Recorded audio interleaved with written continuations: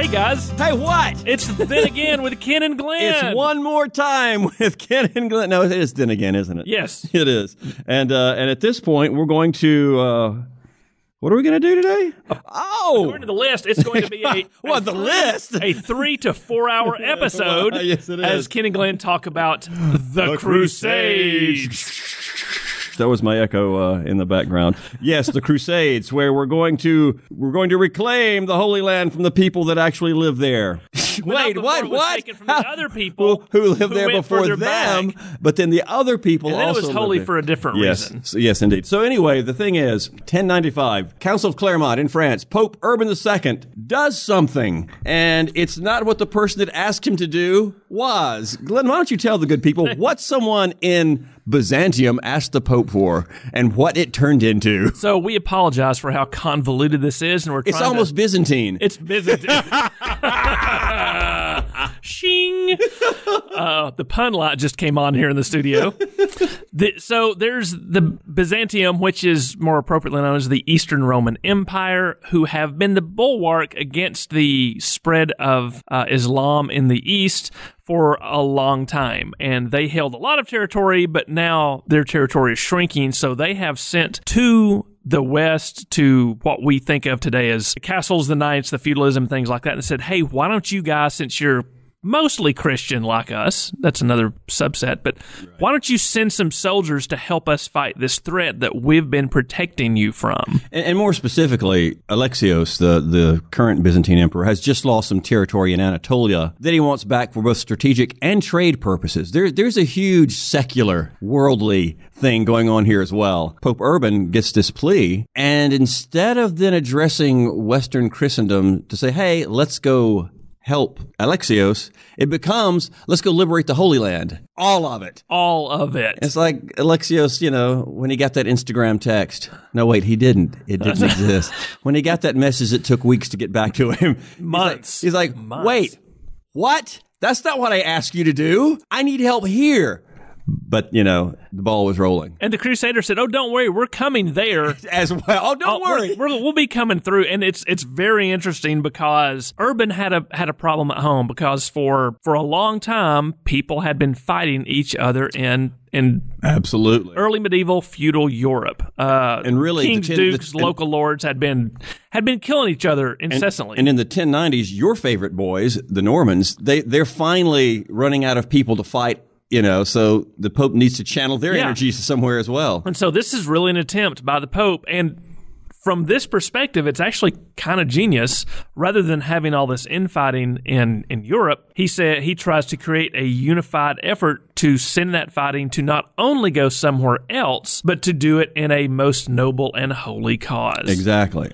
And incidentally, perhaps bring what he considers Eastern Schismatic Church back into the fold of Holy Rome. I mean, there are so many different reasons everybody in this first crusade is fighting. It's really hard to say, here was the reason a person went on crusade. Well, there's many reasons they went on crusade. There are many reasons as there were crusaders. Exactly. And, their scholarship has gone back and forth so many times on this, saying, well, they were going out to make a fortune and to get money. Were they? Well, they were going out because to divert the fighting energy, and that way there'd be peace at home. Well, was there ever really peace at home? Were they going out to reclaim the Holy Land for religious reasons? Well, some of them were, some of them weren't. But whatever the reason is, the call that goes out across Western Europe to those who are most likely able to go, whether it's the truth or not, is, hey, this is for the greater good of Christendom. It's for your personal glory. You might make money or not, but you'll be assured of eternal salvation in the afterlife if you die. So eternal salvation if you die, glory and fortune if you win. Who's not going to go? I mean, they didn't have any trouble recruiting that first time. Well, as a matter of fact, they had too much success because what Alexios wanted, and really then what Pope Urban II wanted was a elite fighting force. You want an army to go fight. And the common populace that is not very well versed in soldiering wants to go too for all the same reasons, especially that religious fervor. Exactly. Peter the Hermit. Yeah, so they get a lot of... By the way, that was not just a random phrase, folks. There was a guy named and suddenly Ken said, Peter the Hermit, for no reason. No, Peter the Hermit leads a group of these people Glenn's talking about. For lack of a better term, civilians. Yeah. Leads a huge civilian army. Make a long story short, they get slaughtered. Yeah, or sold into slavery. And it just complicates the issue. Right. It takes time. People get together. They're not idiots. They know that a campaign of this size is going to be a major undertaking. They plan it. They plan water routes, land routes. They fund it. They set up supply routes. They send letters to Alexius and says we're coming. Right. Alexius, this is a headache. His plan is to supply them and get them through his territory and into Anatolia and the Holy Land as quick as possible. You don't need an army of several thousand idle guys just sitting outside your city gates. They start having ideas. Yes. As we'll talk about in just a bit with a later crusade. But what's amazing is an adventure of this scale, a military organization of this scale, and the logistics involved, there's no one in Europe that has experience doing that. And yet, in a remarkably short time for the period, they managed to get several thousand men, several army groups across a continent and into the Eastern Mediterranean. Yeah. It's kind of amazing. And they arrive maybe not in perfect fighting trim, but they're ready and rearing to go. Yeah. And again, to unfortunately make a long story short, this first crusade wins. Right. Now, due in no small part to the fact that the people they're about to fight when they get there are disjointed and fragmented. There's some internal conflicts. There's a lot of internal conflict. And this is a story that echoes through the ages. And this may be just a whole podcast someday of when to fight your enemy, when they're disjointed, arrive unexpectedly while they're fighting amongst themselves, and you might conquer an empire. For examples of this, see the Aztec and the Inca. But yeah, so they arrive and relatively easily manage to capture Jerusalem. And when you look at the history of it, some of the things they're able to pull off does seem miraculous. Yeah. And which only inspires them in their belief that this is guided by the hand of God. And so they get there, they conquer the kingdoms, they have now freed, quote unquote, the Holy Land from the oppressor. Now what do they do with it? Right. This becomes an issue because a lot of these people on crusade, this was their goal. We've conquered the Holy Land. We'll free the Holy Land. They're not even conquering from their perspective. They're freeing the Holy Land. We've done it. We want to go home. We've been gone for 4 years, 5 years in some cases. But now you've got, the ecclesiastical leaders and things like that going, no. We got to keep it. You can't just, quote, free it. Because believe me, there's a very large segment of people that didn't view it as being freed. Right. But yeah, now what are we going to do? And this leads to the establishment of the Crusader states. There's the King of Jerusalem and the Principality of Antioch and 4 or 5 different Crusader states there that get set up. And this is interesting because certainly the mass of soldiers don't stay, but some do. So what's always been interesting to me, and I don't know what first grabbed you, probably at age 4 like me, because we're weird people. When we got interested in the Crusades, what inducement was there for, let's say, a young minor noble who's gone on crusade, he's survived. What makes him go, yeah, you know what? I think I will stay here in the county of Tripoli and be, well, actually, I'm about to say what the inducement is, a bigger lord than I would be at home. There's social and political and economic advancement. There is people, they're in a different world. Yeah. It is a massive sense of adventure in an exotic realm. Right. The likes of which they couldn't have imagined previously. And everything is new and it's vivid, and they want, especially the younger ones, want to experience this. And, there's a lot of intermarriage that goes on. Right. There's a lot of absorption of foodways. There's a lot of absorption of culture, of clothing, lots of different things that slowly starts to get transmitted back west. Right. But that's one of the most interesting things. And the only other place you really see this is in Sicily under our boys, the Normans. Exactly. You have a mix of Western European, you have Eastern Empire, you have. Well, you see it in Byzantium too. Well, Eastern yeah, Rome. yeah, But the fact that it makes it as far west as Sicily makes Sicily also an exotic sort of port of entree. Yeah, it's a remarkable thing. You're starting to mention the cultural exchange, but there's also these guys settle down to the business of running manors. They're in a lot of ways they're replicating the European manor, or dare I use the word feudal, yes, way of doing something into this new land, new to them. And so you're seeing a different type of organization of the countryside. And, now let's turn to the perspective of the people that were living there when suddenly, hey, who were those 5,000 male armored guys on horseback charging us and killing us? Oh, it's the Europeans. They're here. They've got a flag. I guess they're in charge now. But the native population, and it's Seljuk Turks, Arabians, Armenian Christians. Christians. There's a very diverse group that was there to begin with. And once again, scholarship is divided. There are those who say that, well, one of the reasons that Pope Urban seized this opportunity is because, pilgrims had been going to Jerusalem. They already were going from Europe and back. But now, in the 1080s and 1090s, it was getting more dangerous. So this is part of that. There are other scholars that go, well, that's not really supported. So the bottom line with that was, it's just always dangerous traveling in the early Middle Ages. I think exactly. So ladies and gentlemen at home, when you go traveling in the early Middle Ages, make sure you carry along an escort. But the larger point I'm making is Jerusalem was sort of a microcosm of Byzantium. It was an international city. It was there were many different traditions that were living there more or less peaceably together. So what happens when the Crusaders come in and there's a new boss in town? One thing that does is encourages the Islamic kingdoms around the area to go, let's make common cause. And they're not so disunified anymore. Exactly. And another thing it does is for the peoples that were already in Jerusalem and in Palestine and in those places, they look at some of the things that the Western European people bring in and go, okay, let's do it that way. And by the way, here's this type of cloth we've got. Oh, you like that? Hey, let's trade and make money and intermarry like cultures always do, even when there's a larger fight. And it was generally very successful. Yeah, it was. And the day-to-day, maybe I'm reading more into what I've read than I should, but the day-to-day seemed very diverse. It seemed very open, and it was only when a lot of the upper-up power structures of, I was going to say both sides, of every side, right, when the ecclesiastical leaders from each side and the political leaders start to go at loggerheads, that's when you start to see the conflict. Right. The day-to-day, because people just want to live, people want to prosper economically, and when peace is around, you can usually do that. But there were all these things that kept happening that forced the conflicts. And so a lot of these, Crusader kingdoms do eventually start getting taken back piecemeal, and including Jerusalem. And the reason for that is, pretty obvious. These are Crusader states that, while yes, a body of troops has been left behind, and yes, they are functioning, it's still a very small amount of trained professionals in case there is a threat, and your reinforcements are a few thousand miles that way, right, and they move the speed of walking or on horseback. So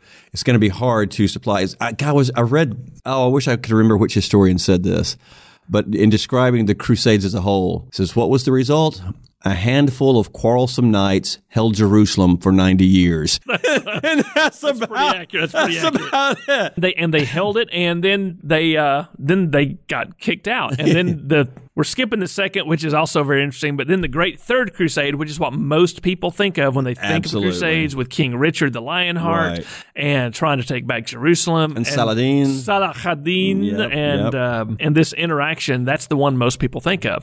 It was there because about 10 years before Richard left, Jerusalem fell to Saladin, and there was a crusade to go and take it back. Well, Richard's crusade failed to take it back, but it became this huge... But the territories that were still held by the Western powers was guaranteed. Yes, exactly. Because just because Jerusalem fell or was reliberated doesn't mean there weren't still some Crusader states there. It's just they were along the coast. And, one can argue about the dialectic inevitability of the. Yes, I've lost the two people that were listening. I've driven them away.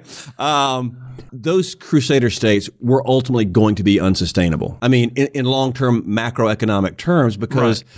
Because just how far away are they from their support base? How often does... If they tried to remain the way they were. If they tried to remain the way they were. Yes, exactly. Good point. Exactly. Yes. Exactly. But they held, But they do hold on after the fall of Jerusalem. And yet they still get needled and picked apart from the boundaries, but the Crusader states last...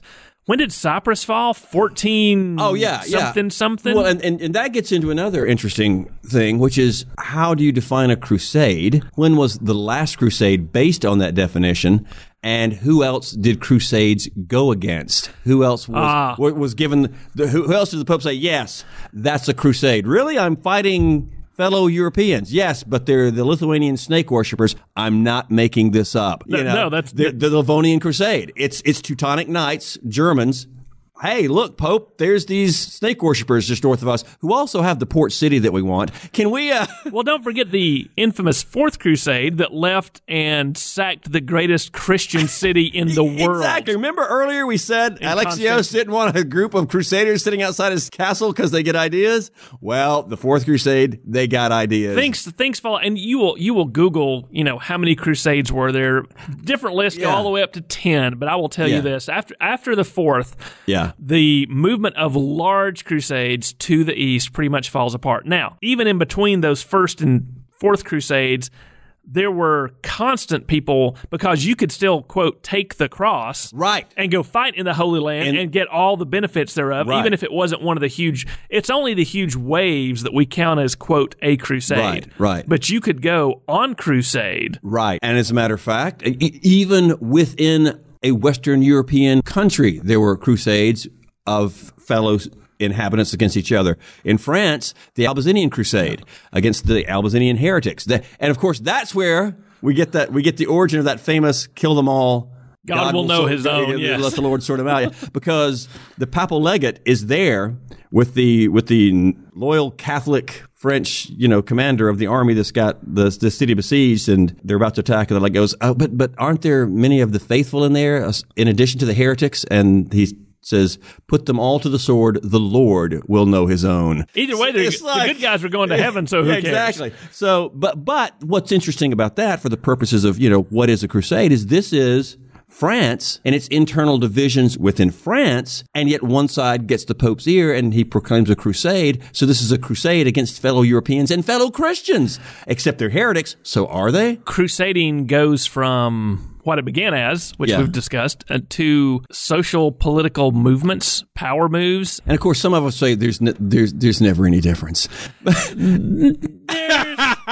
I didn't say I would say it. I said some would say. Some definitely say that. I would say there is a difference, but it would take me 6 hours to argue that with you.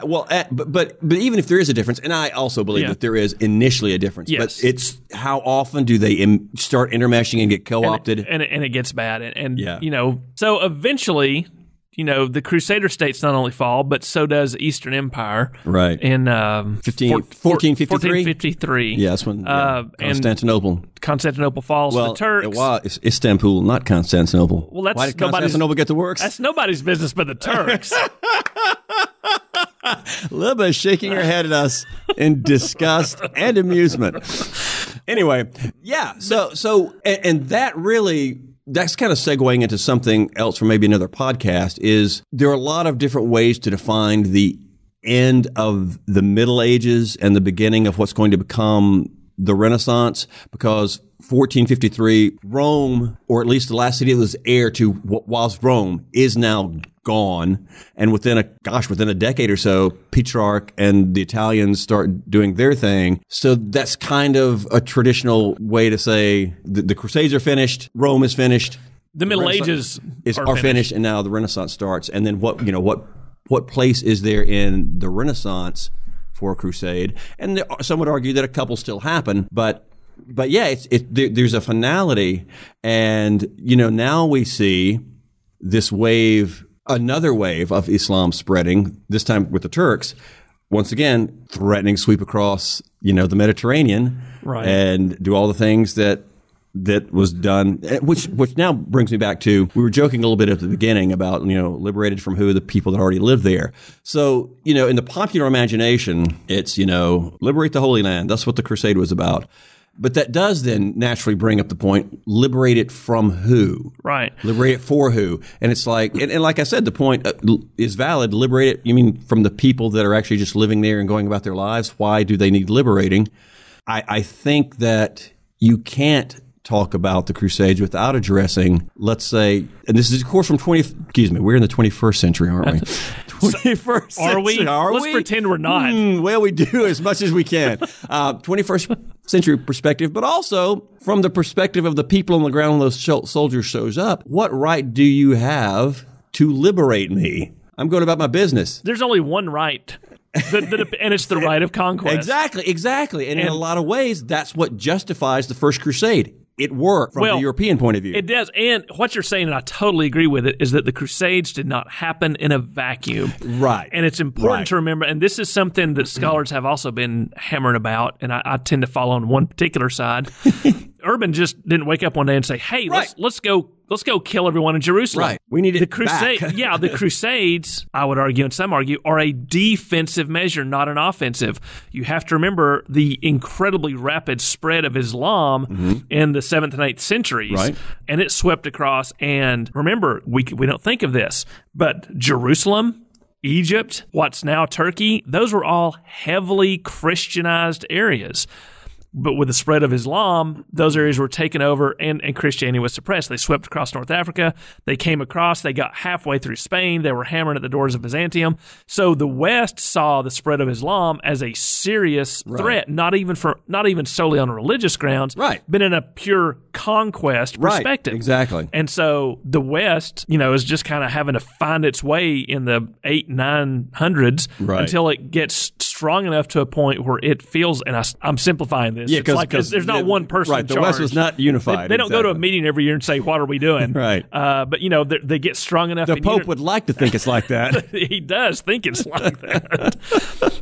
But it takes that long for them to get to a point where they can create a defensive offensive on what they see as a serious threat. And the point I would make is that, you're absolutely right. Those areas were Christianized, but why were they Christianized? Because they were part of the Roman Empire. Who were the Romans? Occupiers. Exactly. But once again, you have to look at it from the point of view of Western Europe. Rome was the best and noblest thing that had ever happened. And then luckily it got Christianized. Now it's really the best and noblest thing that ever happened. So anything that threatens, I would say, the legacy and spiritual memory of Rome infuses what they see as aggression and what they see as defense. Absolutely. And because something else to remember is that while Eastern Empire, they consider themselves Rome. They were. Right. And they didn't call themselves Byzantium. They called themselves Rome. Right. And in the West,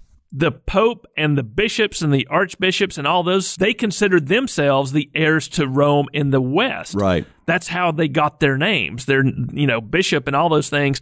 Those are names of local Roman civitates. Right. So they consider themselves Rome too. So they are the continuation of Rome. They've got to go and take Rome back. Right. Exactly. And I think on that note, now that we've gotten Rome back and lost it again, and now it's the 21st century, and Libba's frantically waving in the background, that is an excellent place to leave our little journey into the past. So, bye, everybody. Have fun on the Crusades. Think it'll work. Take a miracle. Goodbye. Then Again with Ken and Glenn is produced by the Cottrell Digital Studio at the Northeast Georgia History Center.